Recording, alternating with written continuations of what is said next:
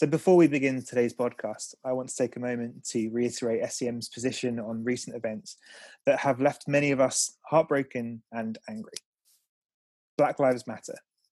And it shouldn't be a controversial statement, and that is why we must shout it loud, with anger, determination, and with hope. The need for the Black Lives Matter movement extends far beyond the brutal killings of George Floyd on the 25th of May in Minneapolis, Minnesota.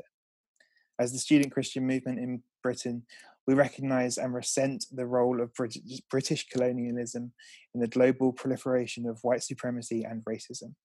We also condemn the racism and police violence and the awful things that they achieve in their combination. Our Christian faith, in all of its shapes and expressions, requires us to dismantle the systems which maintain the systematic oppression of marginalised people. And if we are to bring the kingdom of God on earth, as is our mission, we must do so as Jesus did. We must offer out the hand of compassion to the vulnerable, whilst, in holy protest, flipping the tables of a society which allows cruel injustice to thrive. As a movement, we stand with our Black members at this time, and we are reminded of the consequences of racism, consequences of which people of colour are always aware, and of which, as a majority of a white society, we are often all too ignorant. We pray for change, we pray for justice, and we maintain that from the heavens to the earth and for all time, Black Lives Matter. Welcome to the Student Christian Movement podcast. We're reflecting on justice, identity, and discipleship, and we've been doing that since 1889. We encourage you to pop the kettle on and gather around as we gather to explore how we put our faith into action. My name is Rob, and today I am delighted to announce that we are joined by a master's student, the Ordinand of Cranmer Hall, St. John's College in Durham, and the 2020 Theology Slam finalist. Welcome, Augustine Tanner in. Hello, Rob. How are you doing, Augustine? Today has been an interesting day of mixed emotions, of emotions of joy that people are finally hearing, our pain, of difficulty of seeing continued videos that can be quite traumatic, and also solidarity with brothers and sisters, Black and brown, who experience racism every day. One thing is really also fascinating too is I actually posted on my Twitter page about a week ago. I said, if you are tired of seeing posts about racism, think about experiencing it. So I think it's been really fascinating as an African-American man that grew up in Chicago, but lives in the UK, and seeing the responses from UK institutions and UK church about the systematic oppression of Black and brown people in the US, but also as well reflecting on themselves in their own context in the UK. So it's been quite a mixed bag for me, without a doubt. But I would probably say the heaviest is pain. Yeah, I feel like it's very much like, in a sense of, you hear these stories of, children or someone being like, I'm in pain, I hurt. And then, sometimes doctors go, there's nothing wrong with you. There's nothing wrong with you. And you're like, no, can we go see another doctor? And they're like, no, literally there's nothing wrong with you. It's all psychological in your head, which is called gaslighting. But it's all psychological. It's not. And then they found out actually they had this rare kind of cancer or some kind of disease. And you're like, I've been telling you. And I've been on this area of race and theology basically since I was 19, 20. And it's been really, really quite surprising. And my undergrad in the U.S., sorry, this is going all over the place.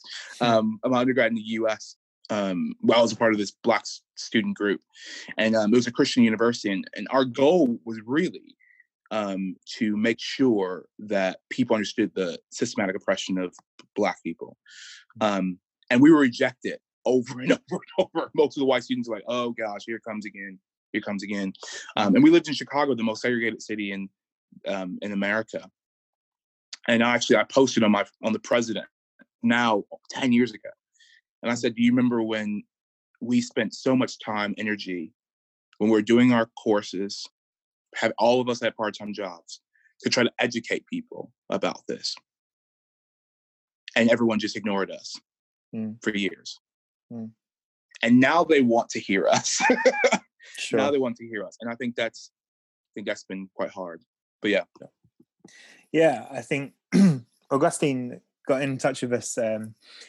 You've been in and around SEM circles in terms of working in Durham with some of our students and doing some stuff. And you got in touch with us after we recorded the last podcast and said, yeah, I'd love to come on. And we were like, hey, we'd love to have you on. Of course we would. That was before everything really kicked off. And, we're getting to this point. And so I want everyone to know that we're not bringing people on just for like tokenism or anything like this. Like but at this moment, it is so important for me to listen to you, Augustine, and your story and all of your thoughts and feelings and fears. And so that's what we're going to do today with the podcast. And so thank you already for going in with that. Like, you've already shared so much of, that's what rocks me to my core, that this isn't a new thing. This isn't like a sudden, I think all that's happened is that there has been a perfect mix of situations that has sparked a huge, almost revolution that has been bubbling under the surface for years and years. And I'm thankful that it's happened, but I am shocked and appalled that it hasn't happened 100 years earlier. Yeah. In all honesty. So Augustine, like you've given us a little bit of a background, Chicago, and you're now in Durham, but yeah, really give us your details. Who are you? What do you do? Yeah, I'm single. I'm just kidding. I'm kidding. So I grew up in Chicago. I'm from an Afro-Caribbean, obviously, background, African American, and I grew up Jehovah's Witness. So I didn't grow up in the Christian faith at all, and became a Christian at 14 through the Assemblies of God, so Pentecostal denomination. And then I went to university, and while I was in the university, I really started reading theology and reading widely and asking questions about faith and justice and stuff. And when I was first in university is when Invisible Children was around. I don't know if you remember that, Rob, but for us old people. And that was kind of like the first thing of justice, because it's interesting, because I became a Christian within a white majority context. The Black church experience in the States is not something that I've really experienced, because I became a Christian within a white majority church. Sure. So justice was always like, oh, it's the gospel, it's preaching the gospel, salvation, and then justice is after. And then I went to university and got into justice and saw like all this stuff. I was like, wait a minute, this is a gospel issue. And the only people that said it wasn't a gospel issue was people who were privileged. Interesting. But yeah, so that's when I really got into a lot of things like that. But became a Christian at 14, and then really felt very much called to be ordained in the Church of England, which is random. I went to England for a 3-week like ministry trip in Liverpool, and I fell in love with the city. I fell in love with England, and I became an Episcopalian in the States. And then I've been living in England for 7 years now. So it's been an amazing experience, from Liverpool to East London, Essex, to Dorset, to now the northeast of England in Durham. So wow, what a journey. That's an adventure. Yeah, and I mean, yeah, I think definitely hear that white majority churches. They were talking about it in a seminar that I was watching with Ben Lindsay. Oh yes. Let's talk about race, and they said that the white church is particularly good at social welfare, but not very good at social justice. I'd never heard that it like talks about it in that way before, and that blew me away and made me recognize a whole lot in myself, and recognizing that more and more. So I know you touched on it a little bit, Augustine, but I would love to hear what the last week has been like for you. We spoke just before the podcast that you're feeling extremely popular at the moment, but due to messages, but still single. I'm sure it'll be good for you. Profile's always good. Exactly. But yeah, I'd love to just hear sort of what the last. I mean, we're recording this on Friday, the 5th of June. So it's been sort of roughly 10 days since George Floyd's murder, a bit longer than that. And you've seen, obviously, being from America, you're going to be feeling the heartbreak of America, and living in the UK, you're going to be seeing the reaction. What's been in your head? Yeah. So one thing I wanted to say as well that you said is, before, one thing I really appreciate about SCM and doing this podcast as well is that, like you said, this isn't just tokenism. This was planned before, this is like a global thing, which I really appreciate. And which also, because of this, I have been inundated with, can you write this? Can you go on this? Can you go on this? And actually, a lot of stuff I have said no to. But I said yes to SCM because I believe in the mission of SCM. And I know this is not just let's get on the bandwagon kind of thing. This is popular. This is hot right now. So this is sexy theology, what they used to say in the early 2010s. And so I just wanted to say I really appreciate that. But in the last week, I think for a lot of Black people in the States and the UK, and I want to say that there's something about Blackness that transcends national boundaries. So though British Black people and American Black people are different, we relate to each other, and we can empathize and a lot more with each other than people necessarily can understand. I was talking to a Frenchman, and he understood that as well. He's like, this last week, he's like, I obviously I'm not American. I never lived in America, but I feel it. I get it. It's, our people break, which I often say that people with Christian blood should do the same thing, but we don't often do that. I would say that I've been shocked that people are shocked. I would say George was not a particularly special person in the Black community in the sense that he is another person who did it, but this happens all the time. And the Black community have had protests and stuff like that. But I think it's only so much that you can protest and not be heard. So I don't advocate for violence at all. But I do believe that the riot is the voice of the unheard. I really truly believe that the riot is the voice of the unheard. So, seeing people, destroy buildings and stuff like that is not good. But not to make an analogy of Black people being children, but when you have a child and they're trying to get your attention, and they're pulling on your clothes to get your attention when you're working on a computer or something like that, and you just don't listen, and then they finally scream as loud as they can, and now you're like, I'm closing my laptop, I'm gonna listen to you. And I think that's what it is. Black people are screaming like, please listen to us. Don't say, oh, you're just being dramatic, oh, you have the same rights. But it's like, people are dying. George, Amal, Brianna, all these names, these people don't look dissimilar to me. And what's scary is, people have been saying for weeks, COVID-19 disproportionately kills Black and ethnic minority people, but no one cared. No one cared. And it's really hard.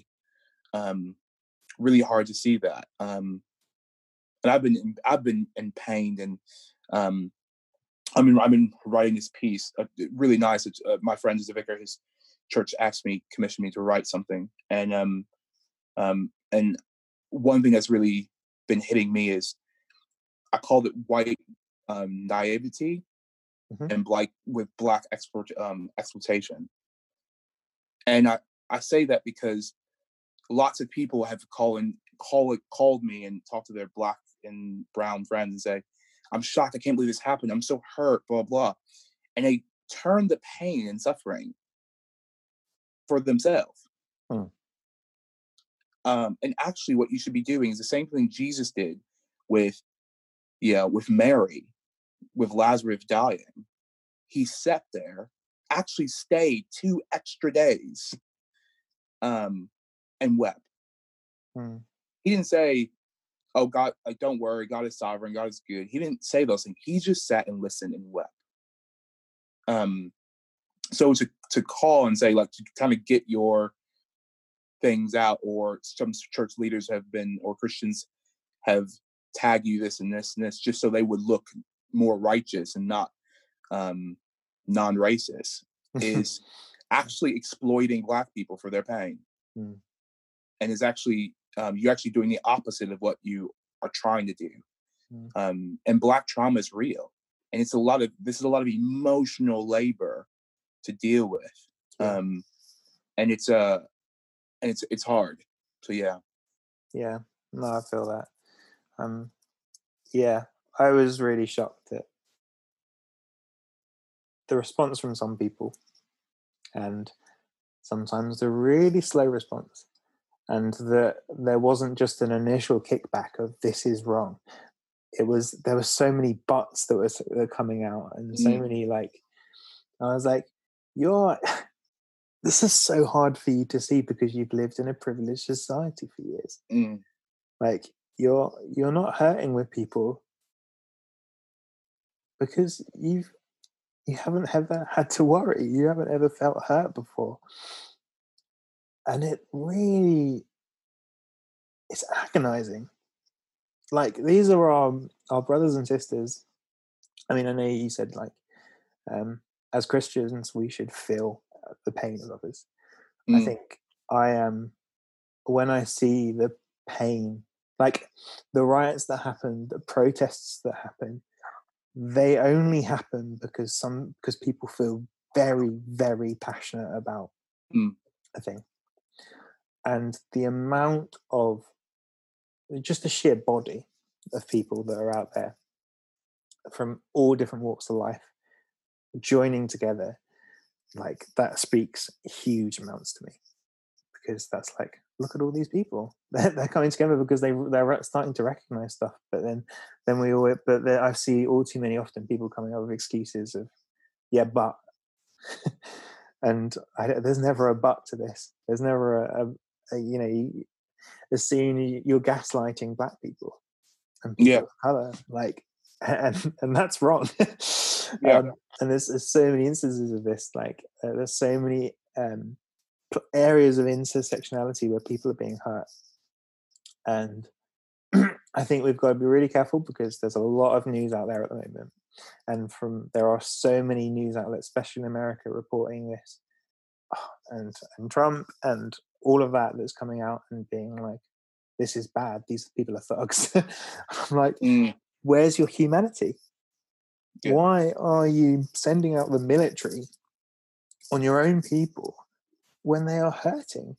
Like, if you're the president of a country, these are your children, in a way. These are the people that you swore to protect, and you are not doing that. And I think one of the things that is really interesting is, it's I really hope, obviously I know it's COVID-19, I really hope that our special relationship that we have apparently with the US and the UK, that the government does say, hey, we're English speaking brothers. I think you may need to do something different. And I think when you talk about the protests, one thing difficult is, obviously America loves our flag. We love our flag. We're ingrained to love our flag, and it's very interesting thing. So I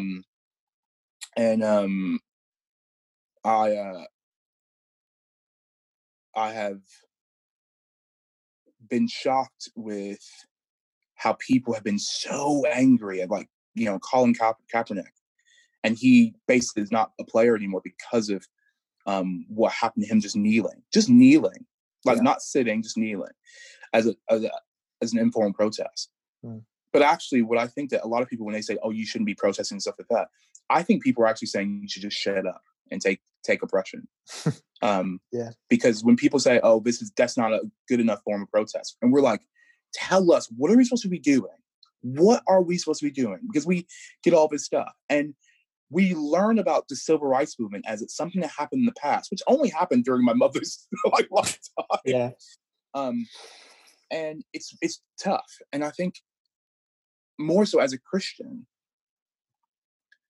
my grandparents, I love the Lord Jesus Christ with all my heart, mind, and soul, and I love the Holy Spirit's empowering grace and love, and inspires us to do justice and transform nations and transform our own minds. I love that.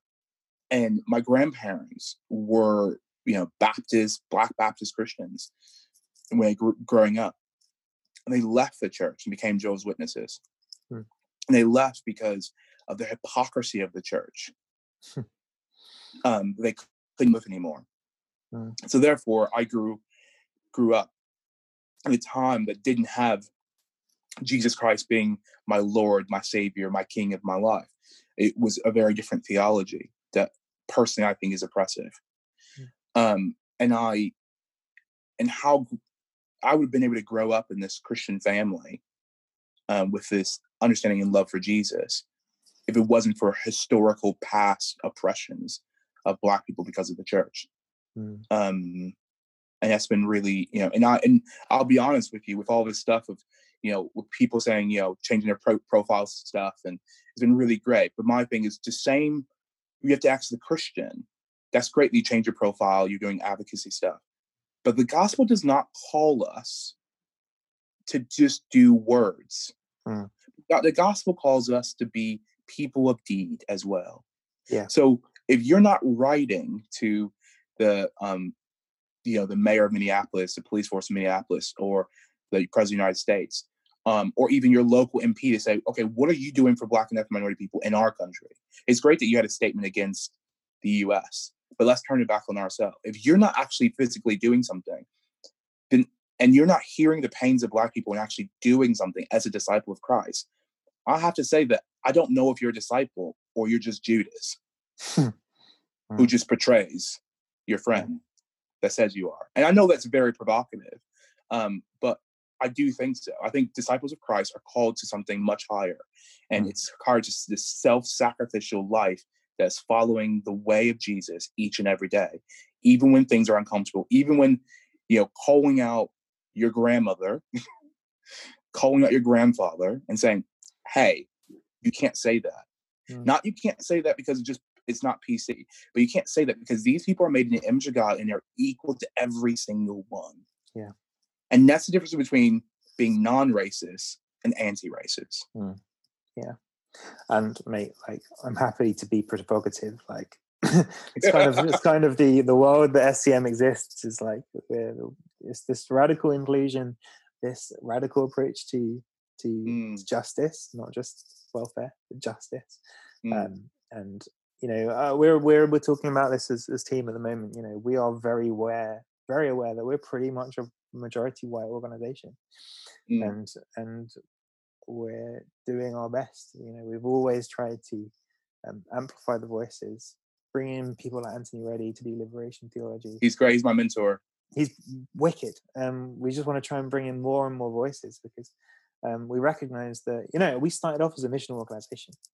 Yeah. It wasn't the same mission. We didn't go out to convert. We went out to actually like educate and to bring it back just in those places. So it's a slightly different mission organization, but that's where we started. And it was like the white savior complex almost, of look, we're coming to bring information. Often we would sit and learn and listen, but this is our history. This is something we've got to know and do our best to bring in as many different people as we can, because we want to be representative of the body of Christ. We can't do that if we're missing an arm and a leg and a head. There's no way we can do that. So we're trying our best. We're recognizing that we're not great, but we're going to do all what we can. We're encouraging already all of our members to do all that they can to change something, to fight for change, because all of us recognize it's not good. I think one of the I'm all about do practical theology. You did practical theology. I'm all about practical theology. I love biblical studies. Don't get me wrong. I love systematics. But I'm like, okay, so what now? Yeah. I'm all about what now. And I think one of the things that I've noticed, especially if you are on the more progressive liberal side of policy or theology, the one great thing you can do is you look at not being tokenist, but looking at your friendship group. If your friendship group is everyone that looks like you, that's a problem. Yeah. And I think for a lot of more progressive Christians, especially, is a lot of Black and minority Christians tend to be a little bit more conservative. That's just true. So it sometimes can be hard, especially when it comes to inclusion type of theology of sexuality and things like that and gender. But I would say I want to hear you. And I though I'm on the more evangelical spectrum of church stuff, I believe in very much the power of the Eucharist, that brings us together, and this feast, this Thanksgiving, and this agape meal as well. And I think at the table is where you're disarmed. Yeah. And I think Rob, you saying, hey, Augustine, come to my house, eat with my family, is one thing. It's another being like, can I come to your house and eat? And I know it's very un-British to be like, you're inviting yourself to someone's house. But like being like, I would love to just listen and learn, not speak, but listen and learn. And I think that is something huge, because I think that puts the ball in their court. And it's not, I don't think it's a white savior complex of like, oh, I want to feed you or something like that. It's very much, I want to listen to you. I want to hear you. I want to know. It's that same John story from Jesus weeping with Mary, hearing her. I mean, it's a strange story, isn't it? Jesus comes and we all know that, most of us who are Christians for a long time, we know that Jesus raises Lazarus, right?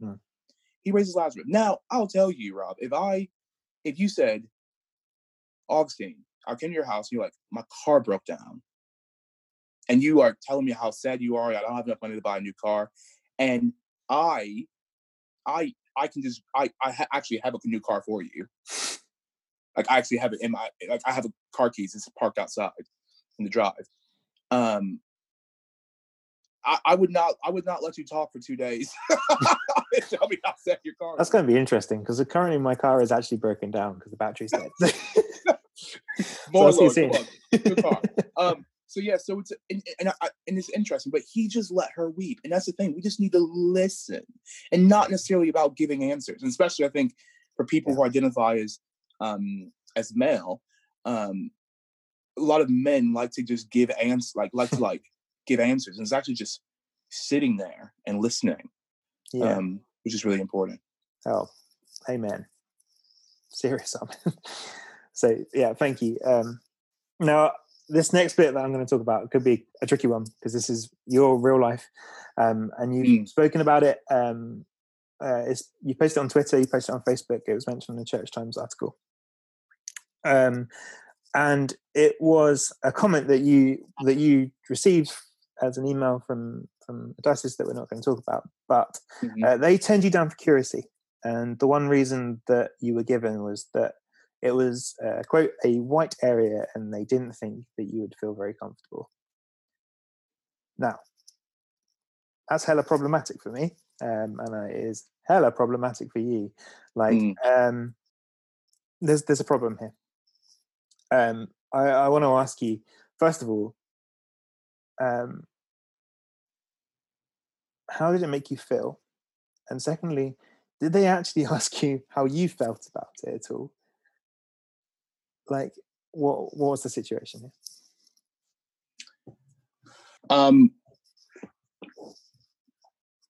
One thing I have to say is I think I'm in the process of actually writing a book right now, and the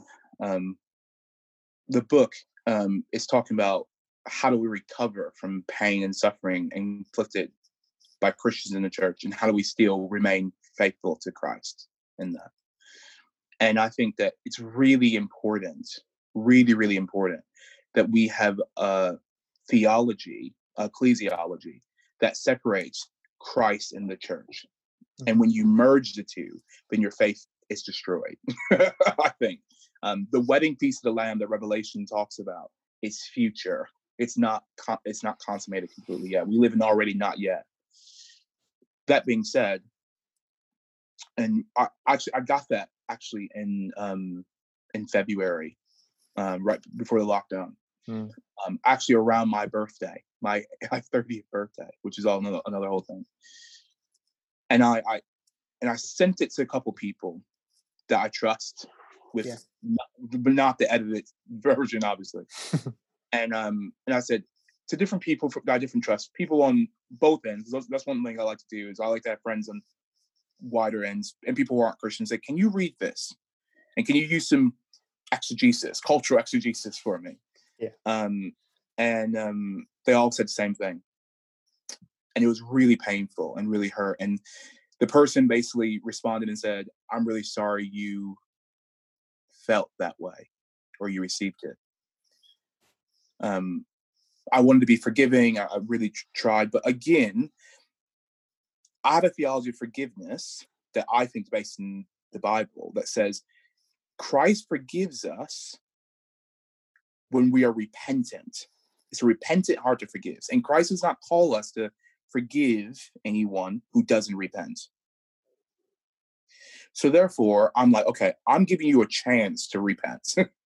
To not just say, this is really sorry, whatever, but actually say, we're going to do X, Y, Z to not let this happen again. And basically, it was a very nice worded email of saying, this is what the diocese are already doing. We hope you are well. And this is from the diocesan bishop.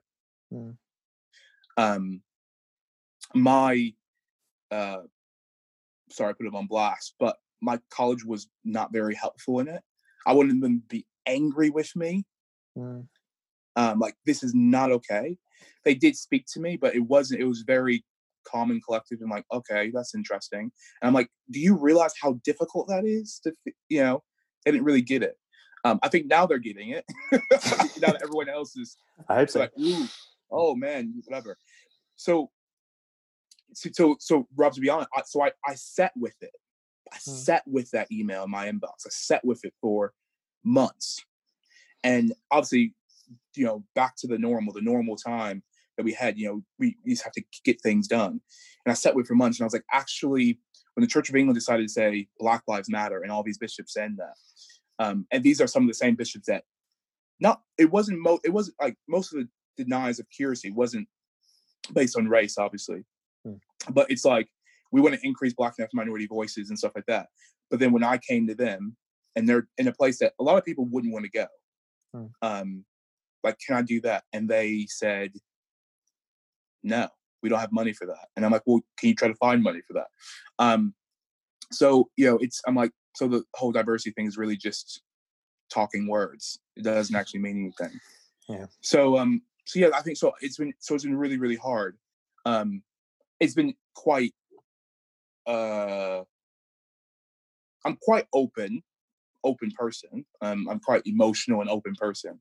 But I was not expecting this much on the Twitter feed. I wasn't expecting this much, like, boom, boom, boom. You know, as we are talking, doing this podcast, there's been like several phone calls I've ignored. But I just wasn't expecting this. Sure. So, but yeah, so it's yeah, but yeah. It's tough, isn't it? It's horrible, I think. I mean, I was in a similar situation where I know a church that they had someone looking to join the team who is now on team, but the kickback that came from a few people to say, well, will they fit well in this very white church? And I was like, why is that you to decide? And why is that your fault? Yeah. You know, if people are going for roles, then they want to be there. But the thing with it's this thing that I think is strange. Sorry to cut you off. No, don't worry. That it's the opposite question is never asked. That's what's difficult. So, you know, if I became the incumbent at Christ Church Chelsea, which is, you know, predominantly white area of London, people are like, ooh, can that work? But no one has a problem being at, you know, St. Peter's Brixton, being a white man. Yeah. And I find that find that very problematic. Yeah. Yeah, and you know, and through this whole process, a lot of people didn't get ordained, went through the process. People literally said, well, I don't know if you should go through discern because you're going to be very limited to what parishes you can work in because you're Indian or you're Pakistani. And it's like, why, that's just, I find that very strange. Yeah.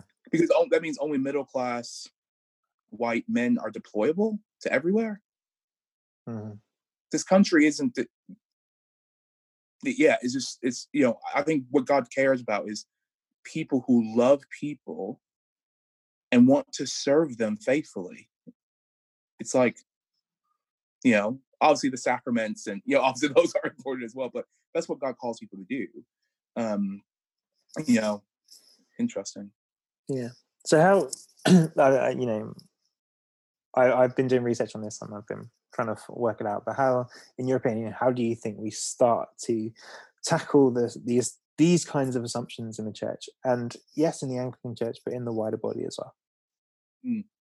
I think, so one thing that I think having honest conversations that say, and you can say, and I really appreciate people go, I am sorry. I'm going to say, like, I want to talk to you. I might say things wrong.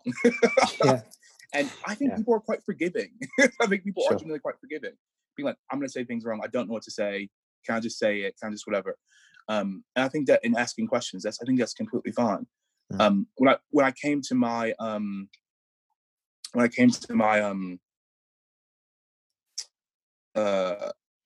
theological college, the one person on staff, when she interviewed me, she said, how do you feel about coming to Durham? And it's an all white place.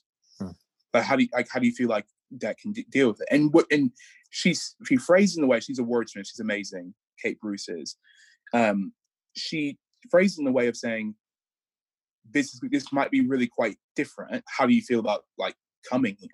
So she didn't assume anything. She just came. And I said, you know, actually, like I'm adopted. My parents are white, so it's not that weird. Also, I just moved from Dorset in Sweden, so you know, they're not really known for their multiculturalism. So it's fun, and I think again, like I said, making space for conversation and being like, it's okay if I'm wrong. I get people's concern, but I think it's an issue with assuming things, because actually, most Black and African minority people that live in this country are in white majority places all the time. So it's weird to say, oh, they might not fit or culture in there. Like, well, they've always, like, this is just their life. Like they like I don't see why that is. And if you say, so for instance, the email said that you might feel uncomfortable. I actually never had a phone conversation with the person who wrote the email. He's making assumptions about what I feel comfortable with. And if that is and the other way of reading the email is, if what he's saying is people and the congregation won't feel comfortable with me being there, then that's a massive discipleship issue that the vicar needs to deal with. Yeah, absolutely. And actually, if that's the case, that congregation doesn't need a cure point blank. Yeah. Because I don't know how they can receive. Sorry, this is just, I'm sorry, I'm so Anglican. I don't know how they can receive the Eucharist. Mm-hmm. How can they receive the Eucharist of Jesus Christ that breaks down barriers, this broken brown body on the cross, who did not speak English, who's from a poor family that had to travel because they were dealing with persecution? How do they say he's Savior and eat his body and drink his blood, and then raise their other hand and deny someone else? Yeah. You cannot do both. You have to be open-handed with both hands to the cross of Jesus Christ, and not one hand to receive and another hand to stop someone else from coming in. It's an open invitation for all those people who say, I am a sinner, I repent of my sins, and I want to know Jesus. The Eucharist is an altar call every week. Yeah. It's like, I repent and I want to come to Jesus. And that Jesus is this jazzy, fresh, amazing, loving friend, but also this Jesus that is also judge, that says, actually, you need to stop what you're doing, because oppression and injustices is not in my kingdom. And we're supposed to be kingdom disciples. Sorry, that was a sermon. Amen. I'm here. It's good. Yeah, it's all too often. Like, I can't remember the age when I decided that I began to realize and wrestle with the fact that white Jesus isn't a thing. Like, there's those moments where you start to reflect on the actual life of Jesus, and you go, oh, he was a man from the Middle East. He didn't speak English, despite our English translation of the Bible, which is extremely limiting. There's a whole different other thing. Yeah.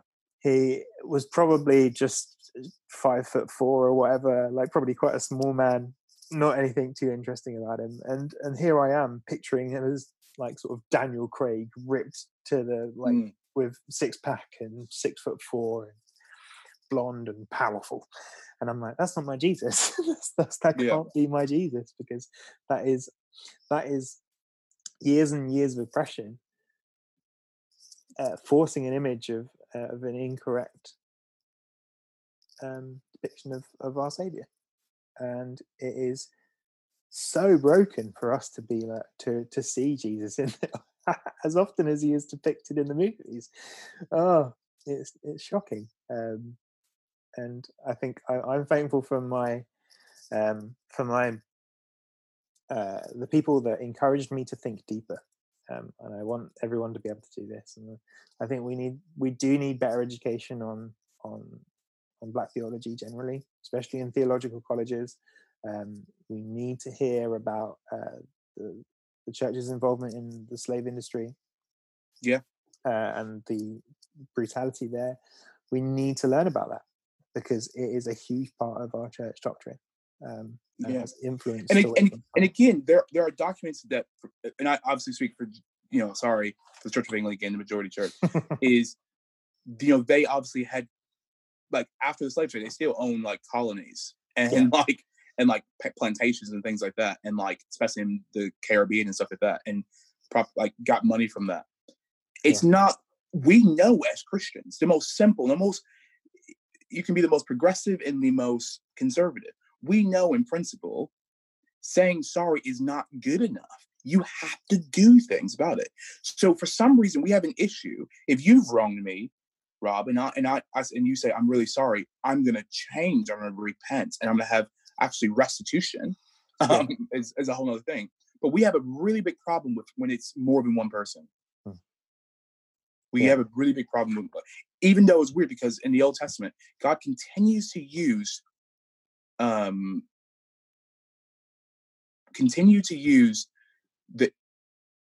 people of Israel as a group of people over and over and over and over. And it's a cycle, obviously, as you know, is they're in a promised land, they're in relationship with God, they they sin, they get into idolatry, God punishes them, they come back to God, and it's a cycle over and over. That's pretty much the whole Holy Old Testament, the cycle over and over and over. So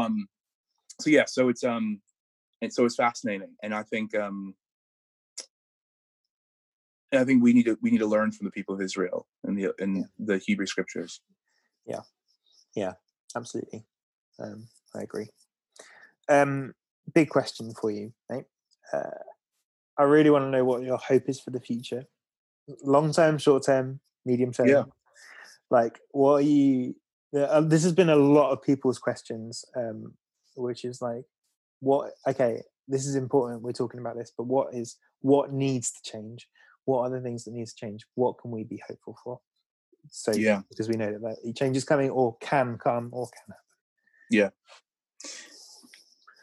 Cornel West, one of my favorite historian theologians, he says, "I am not an optimist, but I'm a prisoner of hope."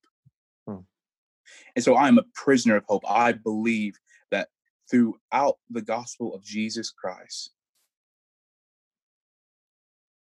people can change and transform nations and transform hearts.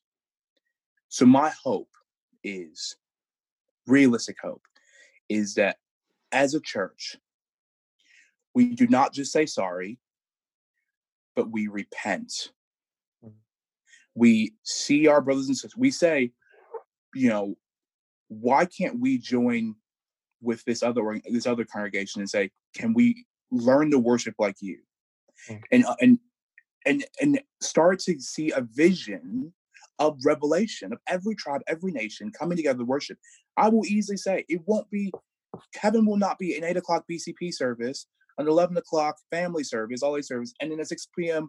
kind of like all vibrant charismatic service. It won't be like that. It might look more like Heathrow Airport than it does your local village. It might be. And I think let's start living kingdom now. We live already not yet, unless we see this vision of the kingdom of all these beautiful black and brown and white and every color on the rainbow children of God under heaven worshiping. We see that vision in Revelation, John's vision. Let's live it now. Let's learn from each other. I think this is a really great practice ground. And Jesus is our tutor about how do we do this. And this is not talking about some secular multiculturalism. I'm just talking about biblical, Christian, radical, inclusive vision that God gives us in His Word. I don't know what we can do as a society. I will say that, but as a budding missiologist, I'm trying to be, and theologian. That is what the church is called to do. And we can only do what the revelation of the Holy Spirit through creativity, through our knowledge of the minds that God given us, reason, experience, and tradition to transform lives. And that's what we have to continue to have to continue to do it. So I think it's been really, really amazing to try to think what the church can be. And that is. And if you're listening to this and you're like, well, Augustine, I'm from a village in Hereford, and like I go to a small little independent church with about 100 people, and there's no one in our area that is anything but historical Anglo-Saxon. Oh, we might have like a German lady who came 20 years ago. That's okay. I'm not saying you need to have like a racially diverse church. I'm not saying that. If you live in a racially diverse area, you probably should have a racially diverse church. But what I'm saying is, how do you then go in solidarity? And that looks differently for everyone else. But what disciples don't have the choice of doing nothing. They don't have that choice. Yeah. Goodness. Yeah. Yeah. I'm here for that. Thank you. and I'm pleased that you are hopeful. It's something I think, it's something that I've been trying really hard to hold on to. And my hope is that there will be change. my hope is that there will always be change. And this might be a catalyst, and unfortunately, like, this is the realness of it, is that it might be 2 or 3 years from now that we start to see some of the shoots of this grow up, because at the moment what we're campaigning for is for our, you know, our, not necessarily our kids, but like the children of our world who are seeing this and are going, yeah, my life matters, and it's important that my life matters, so I'm not ever going to stand for systematic oppression if I see it in my life. You know, it's Pride Month this month, and for all those people who are not straight and are people of color, they're having a horrible time. And I would put myself in that category. I'm an LGBT person of color, and that's a whole nother podcast. That's a whole nother thing. We'll bring you back. And it's because I think something I also have done slightly is I'll also have challenged LGBT people with, don't think just because you're LGBT that you're exempt from white privilege. And you know, a Black trans woman is what sparked the LGBT movement in America. Marshawn Johnson, she sparked this amazing movement, this trans Black women. And in the US, trans Black women are the number 1 people who are killed amongst LGBT people over and over. Being Black, being LGBT, being a Christian is incredibly difficult for many people, for being person of color. And I think that is a massive struggle that you have to continue to understand your identity over and over and over and over again. And whatever circle you're in, someone's probably not going to like you, like part of your identity. And that's really, really hard. And you just have to continue to say, I'm a child of God. I'm infused by the gospel of Jesus Christ and the Holy Spirit, and I'm loved. And you have to continue to say that every single day. Otherwise, you will go into a pit of anxiety and depression, I believe. Thank you for sharing that. And it's something that, you know, many of our members are members of the LGBTQI plus community, and I think it's important that we, like, people that understand oppression even a little bit, need to join together and, you know, be a really powerful voice, because actually, like, if you look at the all the minorities, and I'm using air quotes for that, are actually the majority. It's just because white folks have been flinging their power around for the years and years, and it's, you know, but we are not global majority heritage. And it's about time people recognize that. Yeah, anyway, absolutely. I want to talk about something that we were originally going to talk about, and that's before everything happened, but this is more important. But this is also important, is that you've got Theology Slam coming up on Tuesday the 23rd of June. It's going to be online on YouTube on 7 p.m. And Theology Slams started, I think it was last year, and I was quite encouraged by Theology Slam last year because it had 3 women at the center of it. And I was absolutely, yeah. Great. Now this year we've got also SCM member Molly Boot involved. Yeah, Molly's just great. And so, like, I was like, oh, here's some good stuff here, because I knew there's these people that I love, and I knew that there were some people that knew you and were getting involved with it. And I was like, oh, I'm excited about what Sam's going to bring as well. It's just exciting. Talking about theology of disability. It's just really cool. Yeah, and for me, and for us at SEM, we were really encouraged to see that the 3 topics being spoken about were 3 things that we're really excited about, and 3 things that we think are really important from you, Sam, and Molly. And we were just like really encouraged. So how's preparation going for it? Like, I know, obviously it was meant to happen in March, right? So,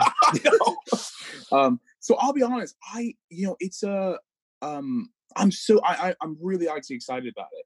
And actually, weirdly, I'm sort of bummed I don't get to do it in front of a live audience, but also sort of happy Sure. in the same way. But yeah, because I might go over time if I do it on a live audience. It feels really weird, I'll be honest. Yeah. I'm obviously in the middle of my master's, was going to be ordained, but not anymore, which is sad, but that's what it is. And obviously, going through all this stuff. So it was like top priority, and now it kind of went down to like number 7. Sure. But I am really excited about it. I'm really excited to say what I have to say in a theological point of view.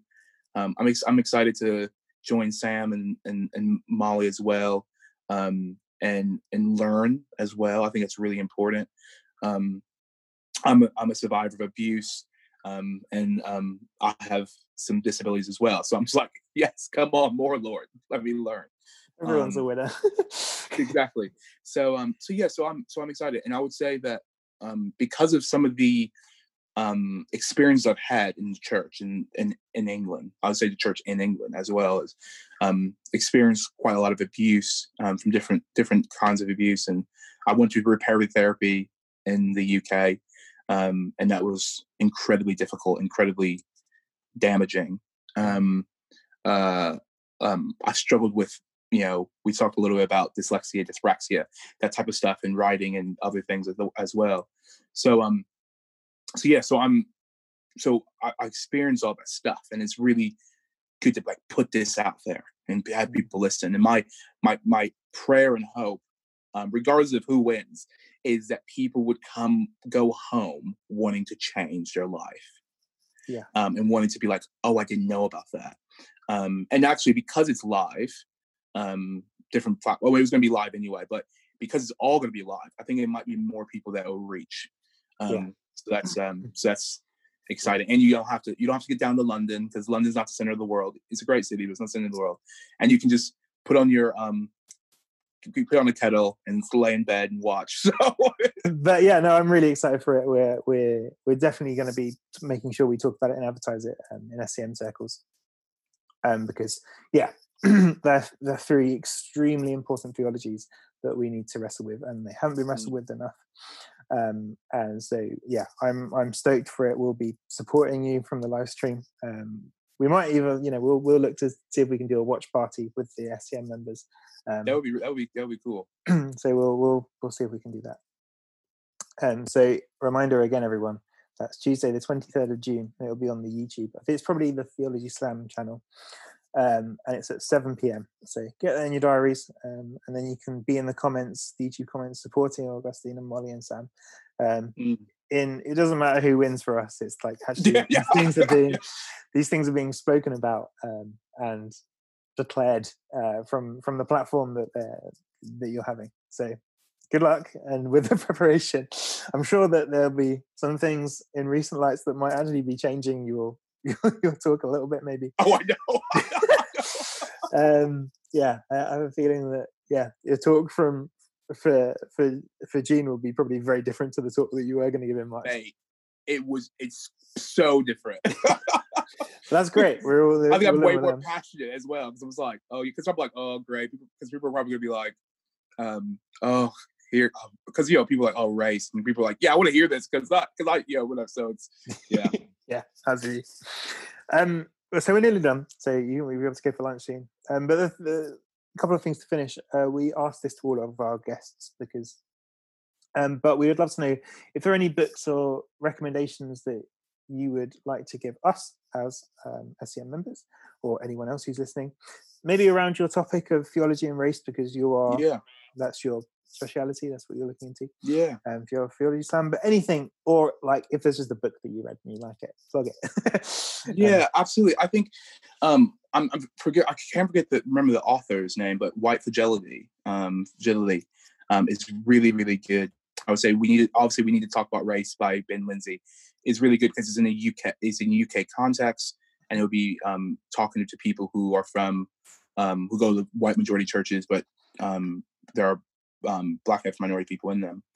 Why I'm no longer talking to white people about race, why Eddie, I forgot her name. This is really terrible. I forget it. But why we no longer talking about race, and probably a dear friend. This is his book, so so I'm a little biased. But it just came out, and it's really funny because I've been on this launch team for like 8 months for his book to come out, and it came out in the middle of this thing. So it's like, and now it's like trending because it's like it wasn't a client. It's just, I think it's just a God thing. And it's called it's from cheap diversity to solidarity, and it's about how white church leaders can be in solidarity with their Black and minority friends, and how to do church and stuff like that. And it's coming from a white male perspective, which I think is really good for those who are skeptics about any of this stuff. Yeah. So I'm assuming if you're listening to this, you're probably not going to be a massive skeptic, but if you go to a church, whatever, this would be a really good summer gift for your vicar or your leader or pastor or minister, because I think it's coming from a person who is white male talking about how to do this and his understanding. Because sometimes I think when Black and minority people talk about race, people tune out because they're like, well, it's about you, rather than this is what I've experienced, this is why I've been in solidarity with other people. So yeah. Great. Thank you very much. And where can people find you? If they want to find you, if they want to message you, if they want to tweet you. Yeah, I mean, you're inundated at the moment, but yeah. Your voice is important. Yeah, they can tweet. They can, I'm doing the Twitter thing, but just Augustine I'm nothing too crazy. Just Augustine I'm, and also I'm on Instagram as well, Augustine I'm. So yeah. Great, marvelous. So we're going to finish there, and I'm going to sign off, but I'm going to let the last voice that you hear on this podcast be Augustine's. And he's going to pray for us as we leave. But you've been listening to the Student Christian Movement podcast, and we've been reflecting on justice, identity, and discipleship since 1889. And you can follow us on the at Student Christian Movement on Instagram and on Twitter at SCM Britain. So don't forget to catch up on all the previous podcasts, because recently we've been posting a lot of helpful resources that will be really helpful for your personal education on race and anything like that. And Augustine, I would love it if you could pray for us as we go. Absolutely.